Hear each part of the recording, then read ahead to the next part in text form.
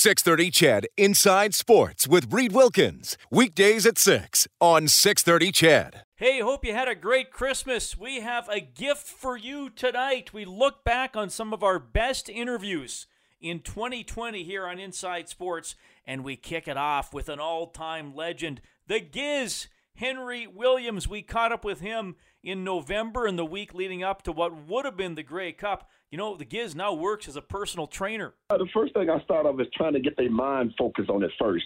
Make a commitment coming in there all the time. So if I put you on a program 3 days a week, I want you to make a commitment of coming in. And don't worry about trying to lose the weight and and all that kind of stuff. The main thing you want to do is focus on your mind and getting yourself together first. And I figure once you get that, then everything else going to fall into place. Everybody say I'm a great motivation, but I think you motivate yourself when you put yourself in that position and say, you know what, I want to dedicate myself to doing this. And a lot of people ask me, they say, what made you stay in the fitness so long? I said, well, I did it for 18 years for somebody else, because if I didn't get in shape, I wasn't going to make the team. So I figured, I felt good doing it when I was playing football. Why I can't do it for myself right now? What's the connection between fitness and weight? In our society, do we put too much emphasis on weight, or what's the connection in your mind? On the weight? What do you mean, weight training or putting the weight on? No, like how much you weigh. I mean, people, because you said, people want to lose weight, but you said, well, maybe don't always think about that. No, don't always focus on that right now. Focus on trying to get your the main thing you want to focus on is trying to get yourself feeling good. Once you feel good, the weight's going to come off by itself. You see what I'm saying? If you're not feeling good, you ain't going to never lose the weight, because your mind controls your body. When you're not doing things like that, that's what ends up happening. So I think the most important thing, don't worry about trying to come to the gym, what you look like, and people going to look at me. You worry about how you feel, because how you feel is the most important thing. It ain't what other people see in you, it's what you see. When people come to me and say, this is what I want to do, I say, you know what? I'm not going to do this. This is for you. This is all about you. Giz, you spend a lot of your life helping other people feel healthy, but I know from seeing you around the rec center, you're still in awesome shape yourself. How often do you train, and what kind of stuff do you do now? I still do it. I don't do as much as I do when I play football. I try to get more running in now. I like a little bit more running a little bit. I like my cardio more than anything. Weights now, I'm not in there to try to lift the whole gym again. So what I'm doing now, I just maintain everything. So I like to set up a program where I do a circuit training, where I do 8 different exercises. Takes about 45 to 50 minutes. And then after that, I like to put in about 20 minutes of cardio. So that's Go ahead. Sorry, what's your diet like? I don't really look at a diet that much. For me, I just try to eat a little bit healthier. I still like my junk food sometimes. The main thing is I try not to eat too late at night, and I try to eat a lot of fruit and vegetables, because that's one of the things that it's a lot of fiber in that, and it helps break down the food and, your digest system, and make you go to the bathroom a lot and drink a lot of water. That's one of the main important things. I tell clients, don't worry about too much of the diet, not unless you're really, really obese or something, then you have to really go on a diet. But most of the time, I just try to tell them, drink a lot of water, eat a lot of fruits and vegetables, and try not to eat too late at night. That's the main thing, because once you eat late at night, that food that you eat there, say you eat supper right about 5 o'clock.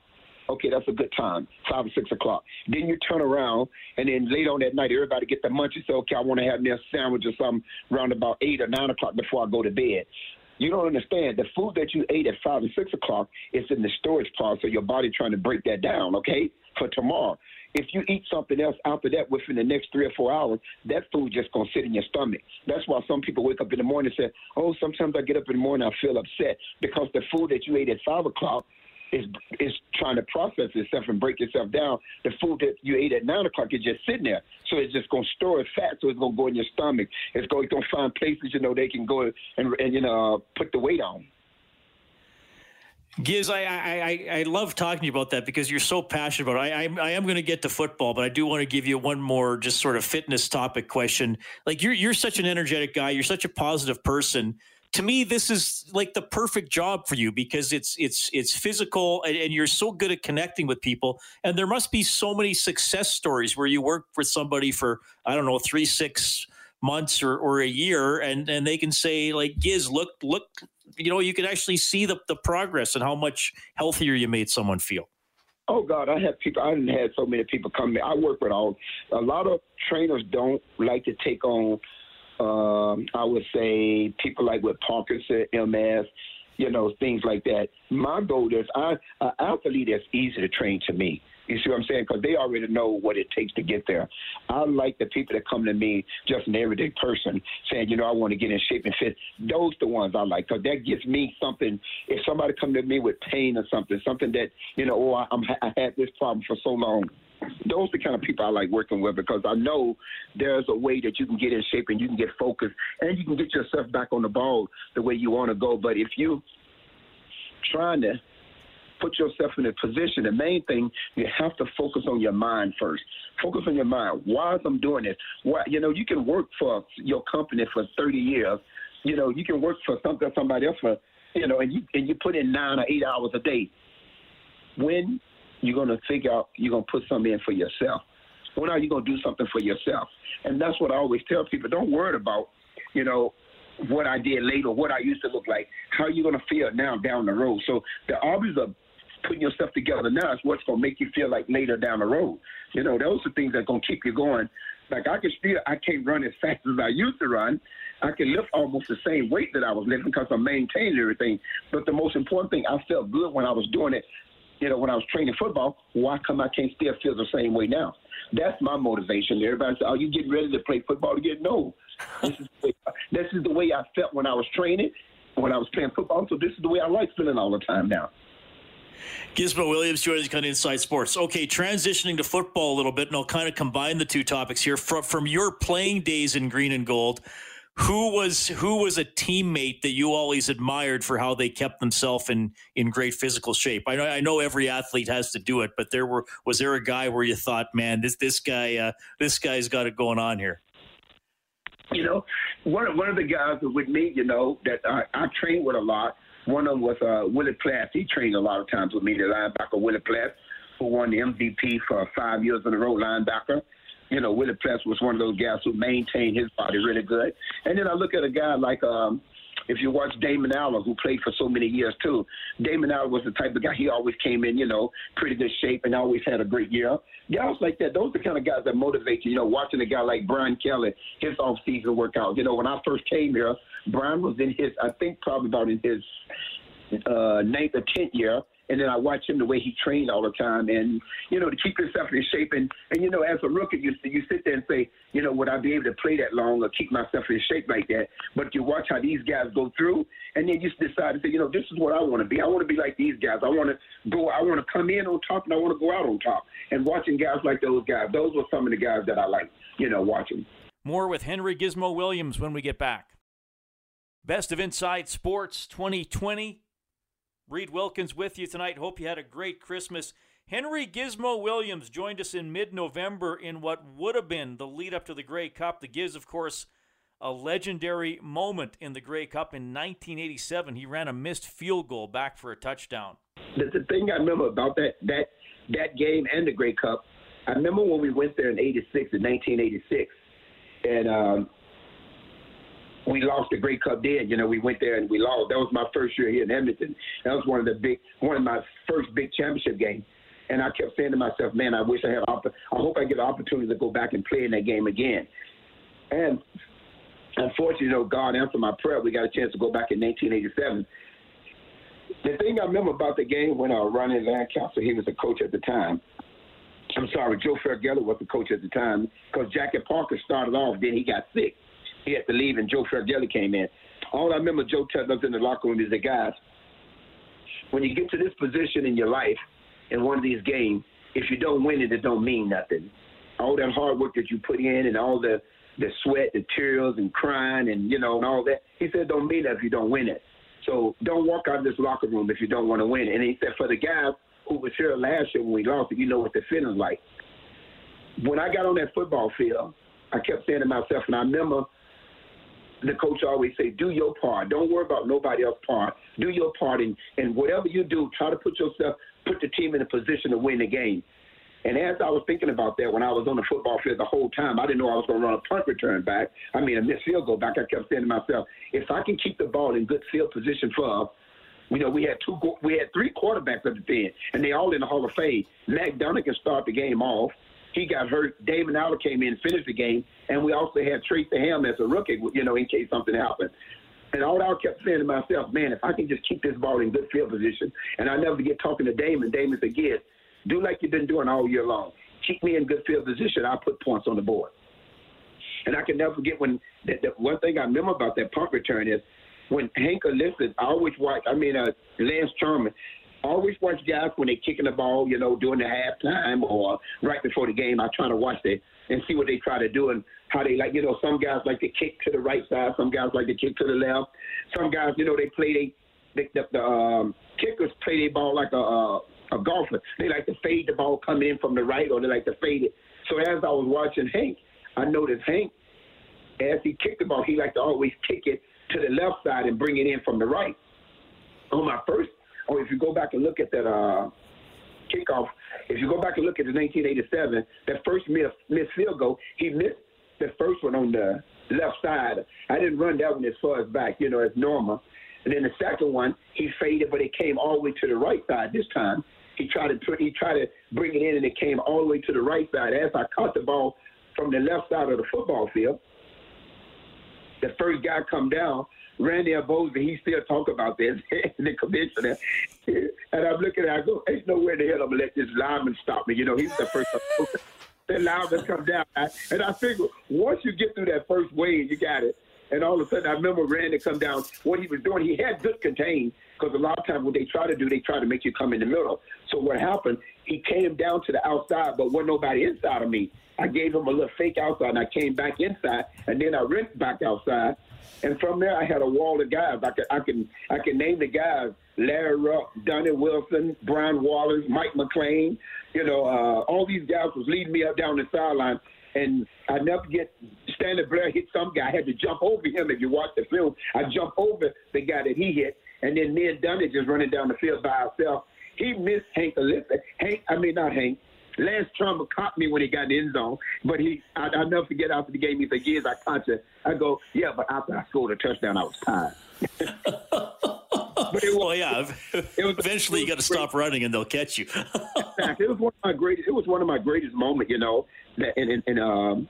one of my football history. The other was in the 96 Grey Cup. I did the same thing about 10 years later in Hamilton when we played the Toronto Argonauts. I ran a kickoff back in that. In the snow game, I ran one back in that in the Grey Cup. So I always say to myself, I'm the only guy that ran a kickoff in one Grey Cup and do it again 10 years later, and I do it again against Toronto in 1996.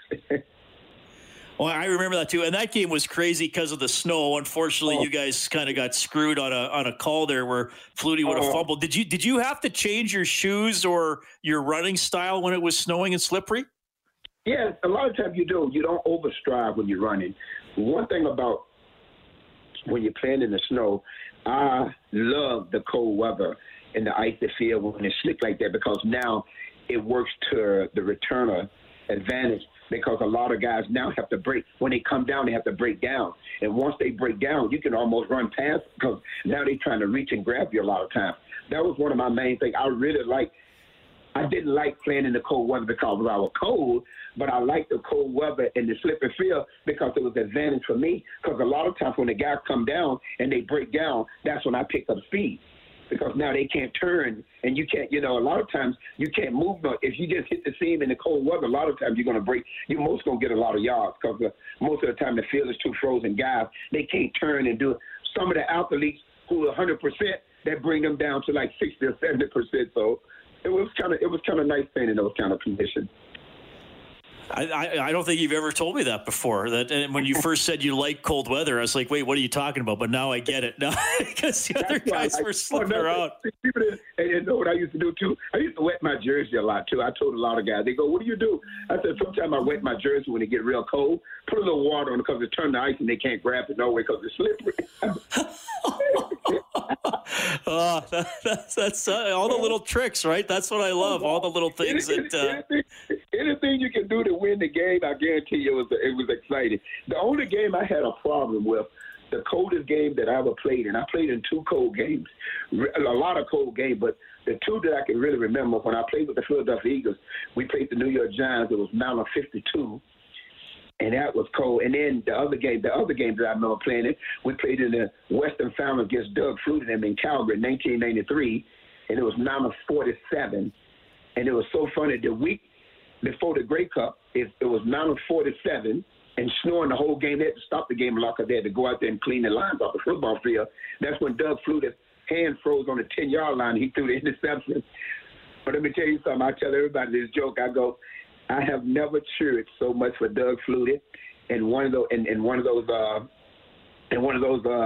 offense when he was going down the football field. I was so cold. I was like, Doug, get one more first down because I'm freezing. Just get one more first down. I said, just get one more first down. I'm freezing out here. But that was one of the coldest games I ever played in the Western Final in 1983. But you made a big play in that game by getting the no yards penalty to set up the final drive. That was exactly right. Yep, the guy came down and hit me. Well, you know what? It was so funny that when you just bring it, you made me bring up something about the new rule that came into the game.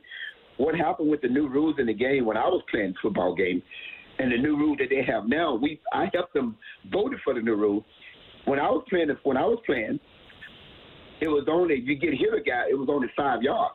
And the guys used to do that on purpose to me, and they'll come down the football field. And I used to tell the referee all the time, and he said, Gibbs, ain't nothing we can do. He said, it's 5 yards. I said, I don't care if it's 5 yards. The guy intentionally doing it every time, he'll come down the football field and hit me, and that's what the guy said on the news. I used to hear the Winnipeg Blue Bombers, when we used to get ready to play them, they go, how you going to stop Gizmo? He said, well, we don't stop him. We just going to go down and hit him. We'll take 5 yards, which I don't blame him. But you know what? To me, that was hurt me because I didn't have opportunity. But now they changed the rule now. If you hit a guy now, it's 15 yards. And the new rules they have now, that when a guy punt the ball, nobody can leave it to the ball is punt now. See, when I was playing the game, as soon as the ball snapped, you could run down the football field. Can you imagine? I got 26 punt returns now, 28 called back on penalties. Can you imagine that new rule they have now? And the guy just, you have to hold the ball. You cannot move until the ball is kicked. God, I probably have 35,000 touchdowns right now. Yeah, absolutely. Giz, we got to do this again. I'm sorry we're running out of time. I'm just going to read you one text I got from a listener who identifies himself as a Saskatchewan Roughriders fan, and I think you're going to understand the spirit in which this text was sent. This Roughriders fan says, tell Giz I think he is a lovely man and an all-time great, and that respectfully, I don't like him. Oh, can I tell you the story about Saskatchewan right quick? Yeah, absolutely.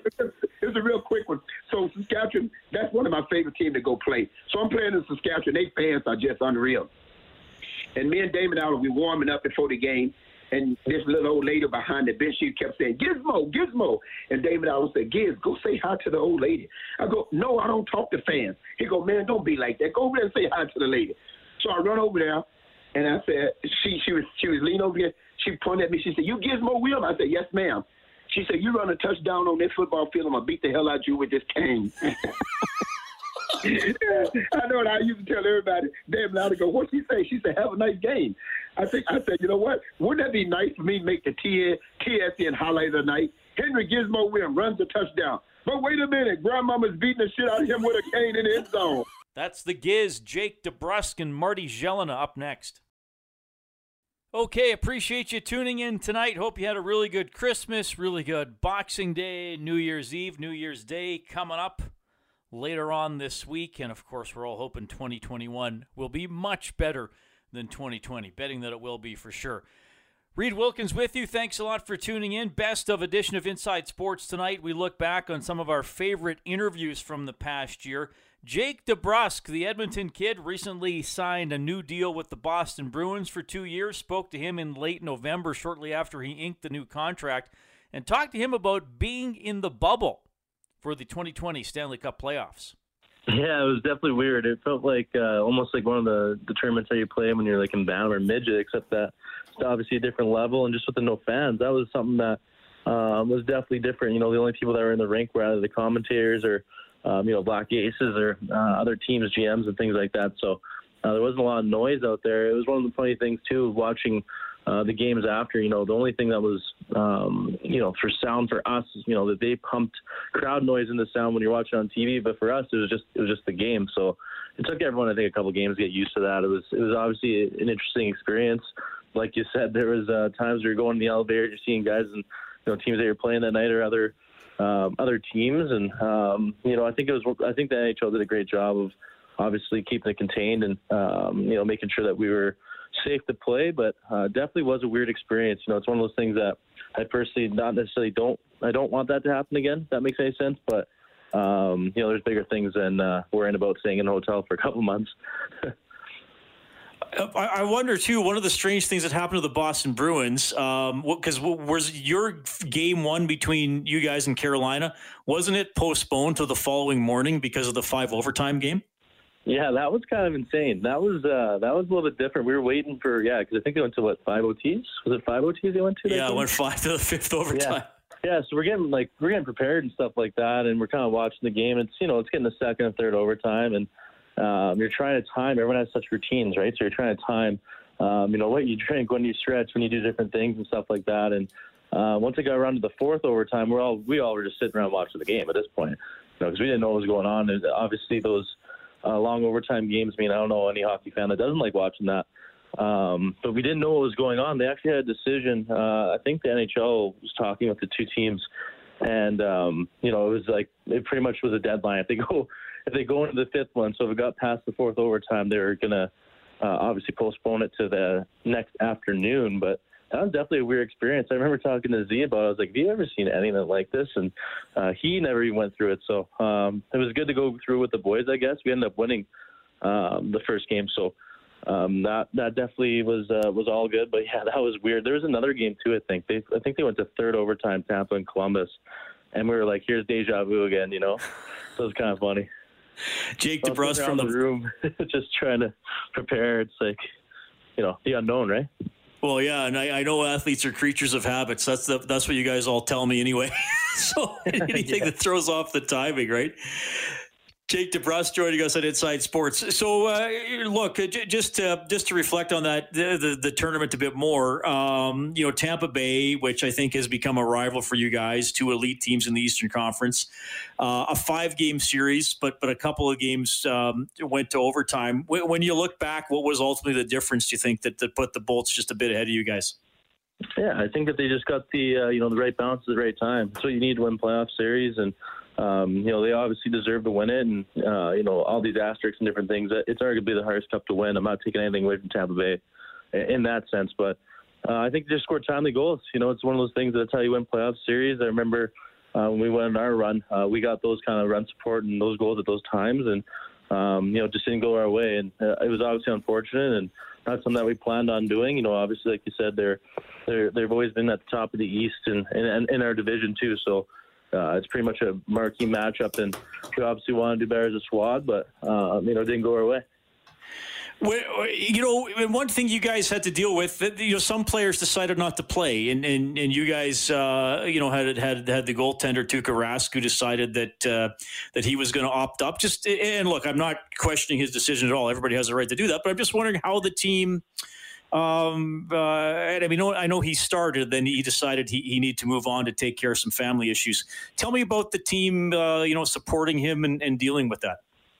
Yeah, the team was all for it. Not all. Well, I'm not trying to get my words twisted here, but we're always with Tuukka. We respected his decision, and we had a meeting that same morning when it kind of happened, when he was gone, and just talked about it as a team, and we support him no matter what. There is bigger things in hockey, and obviously, fans and people from the outside might not understand that, but we're with him through it all, and it would have been obviously nice to have him on the ice, but I thought Euro played very well, and it was one of those things where all just kind of bond together. It was one of those times where we didn't know if the media would try to get us split up in a way or anything like that. But like I said earlier, we all respected his decision, and we had his back. Yeah.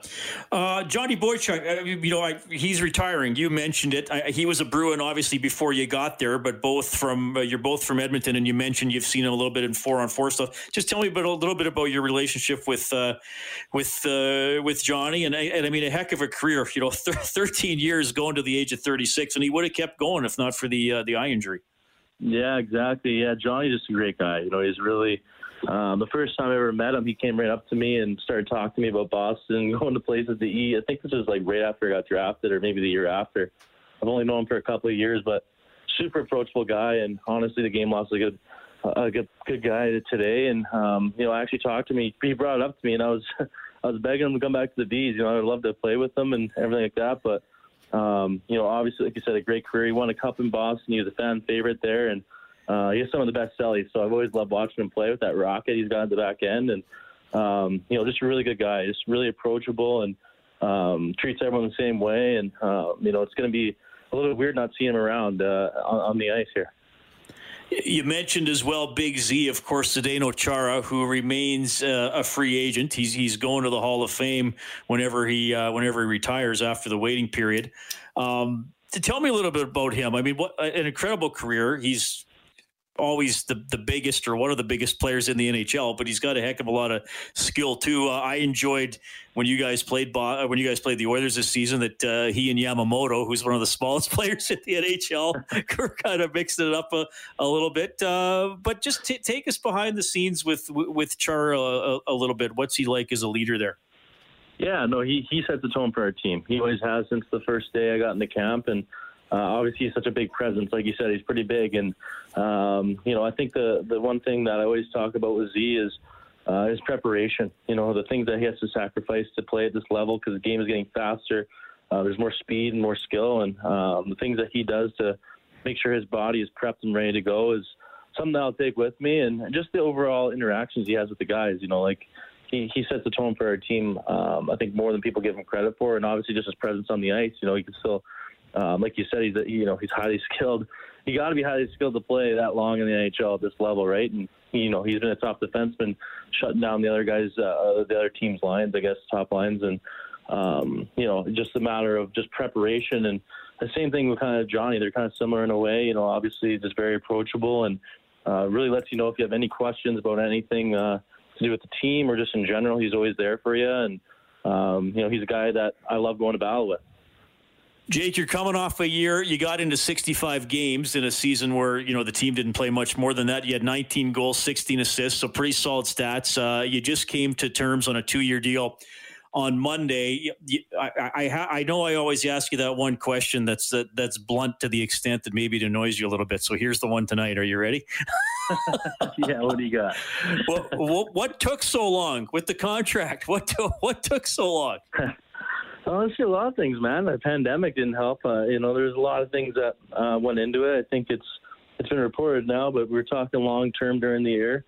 And then obviously, like I said, this pandemic thing kind of, obviously affects everybody, but affected me as well and the Bruins. And, just kind of seemed like it just kept getting pushed back. And then we started talking about a short-term deal, and we're just working through the details of that. And, very happy and honored to be signed back with them. It's one thing I really wanted. I love playing in Boston, and it's one of those things where, I was getting asked that a lot, though, Matt. I was getting asked that a lot, but it's the way it is. It's the way the business goes, and also just the real life, the crisis going on. It affects everything, right?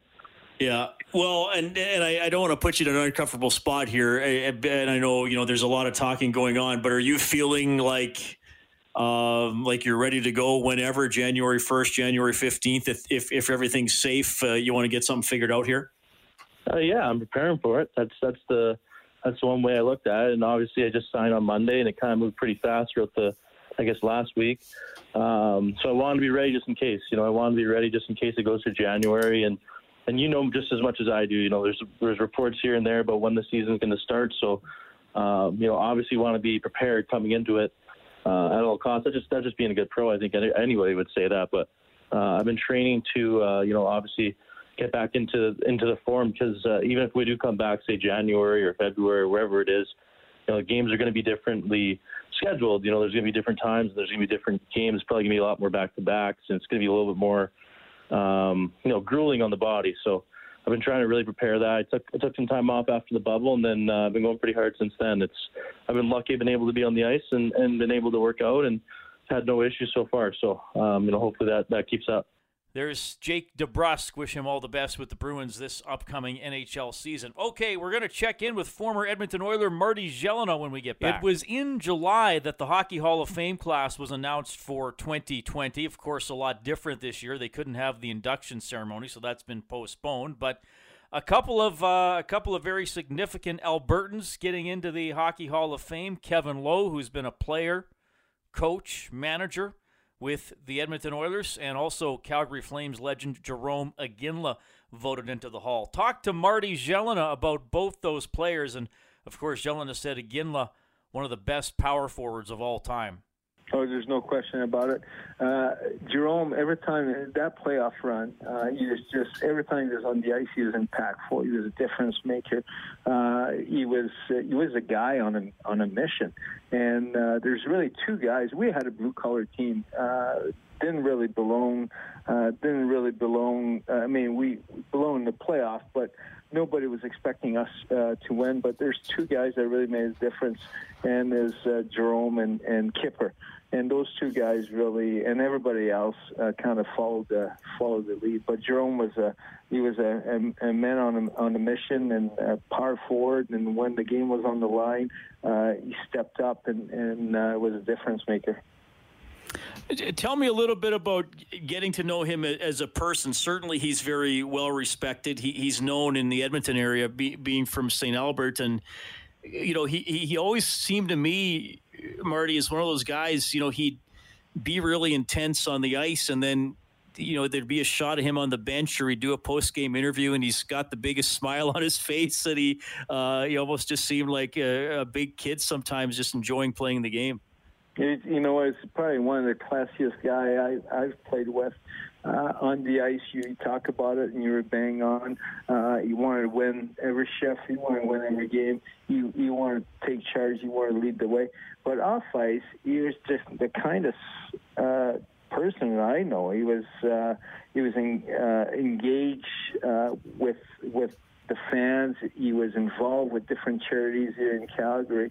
So he was a difference maker off the ice too with his personality. He's charismatic. He's got that, you always see that big smile.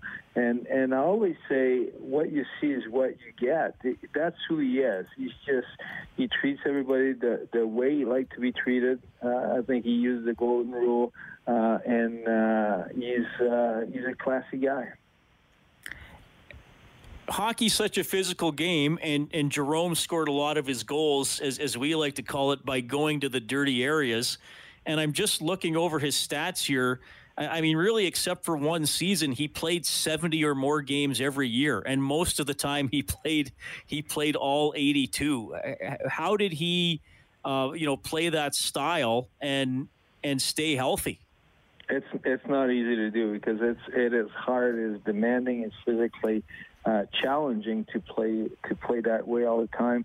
Not only playing a hard physical game, but dropping the gloves once in a while and doing whatever you need to do to win. So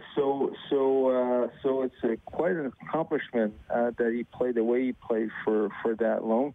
And when I talked to him maybe 4 weeks ago, and we were talking about different sports a while today, he said, I got my hip and his knees were aching a little bit. So his playing career took a toll on his body, there's no question about it.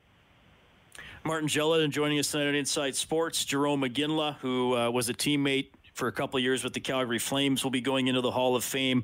From an Oilers angle, Ken Holland, for his years as GM in Detroit, will go in, and Kevin Lowe, the Oilers' all-time leader in games played, will go in November as well. And Marty, when I reached out to the Flames to see if we could get you on tonight, I figured Jarome would have a pretty good chance to go in. I wasn't so sure about Kevin Lowe, but now I get a chance to ask you about that as well, because you were a young, energetic player who made some pretty important contributions in 1990 on a veteran team with players like Kevin Lowe who had been there before. What do you remember about being Kevin's teammate, especially during that 1990 run?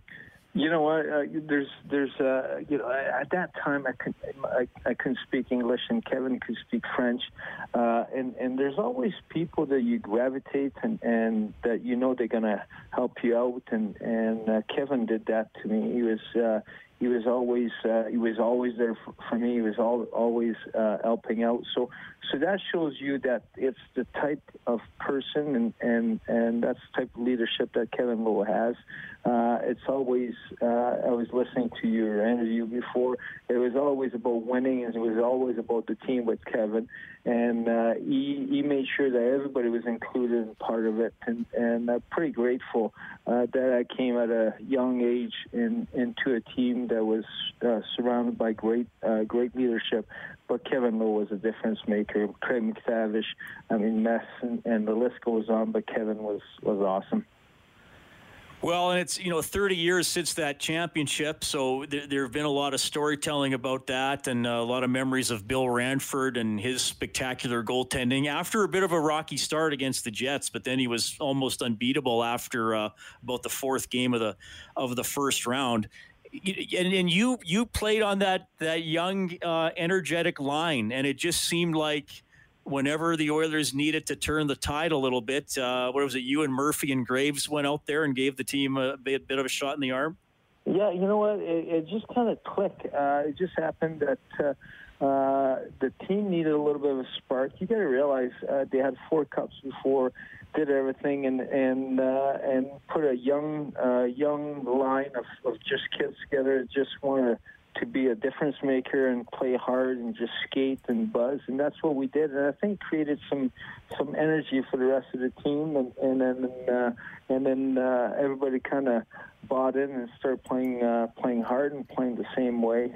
So it was for me. I'm thankful and grateful that I had a chance to be part of that team and winning a Stanley Cup with Edmonton. You were talking about playing for a long time after that. 1,300 games and playoffs and so on, and didn't have a chance to win another one. So pretty thankful that surrounded by some great people in Edmonton, a great team, and winning a cup there. Well, we should mention, though, I mean, you played on some teams that had some deep runs. You went to the conference finals with the Oilers a couple of times, to Game 7 with Vancouver against the Rangers. Carolina in 2002. I want to say Detroit beat you guys in 5. I'm trying to remember off the top of my head. Yeah, good memory. Yeah, you bet. And then also the Game 7 with the Flames. So, you didn't quite get as many rings as you would have liked, but you played on some pretty special teams. And who was, let me ask you this, who was of the other 3 teams you were with, the Canucks, the Hurricanes, and the Flames, who was the biggest underdog in their respective playoffs? It was, for what we accomplished, I think it was the Flames. We were just a blue-collar team, and just kind of snowball after we beat Vancouver in the first round. If you take the 1994 our team in Vancouver, we were underdog, but still had Pavel Bure and Trevor Linden and Kurt McLean, and we still had some good players. For Calgary, we were just a lunch bucket type of team, just kind of work hard and got some breaks, and we played the right way and so on. So I think that was the team that was more underdog. In 2002 in Carolina, we still had some decent pieces. I mean, you had Ronnie Francis and Rod Brandamore and Artur Zerbe, and the list goes on and on. So we still had a good team there too. But other teams, that was the era where there's no salary cap too. So 1994 is no salary cap. So it was quite an accomplishment to go 7 games against the Rangers. Okay, good to catch up with Marty Gelinas. Best of Inside Sports 2020 edition on 630 CHED. 630 CHED Inside Sports with Reed Wilkins. Weekdays at 6 on 630 CHED.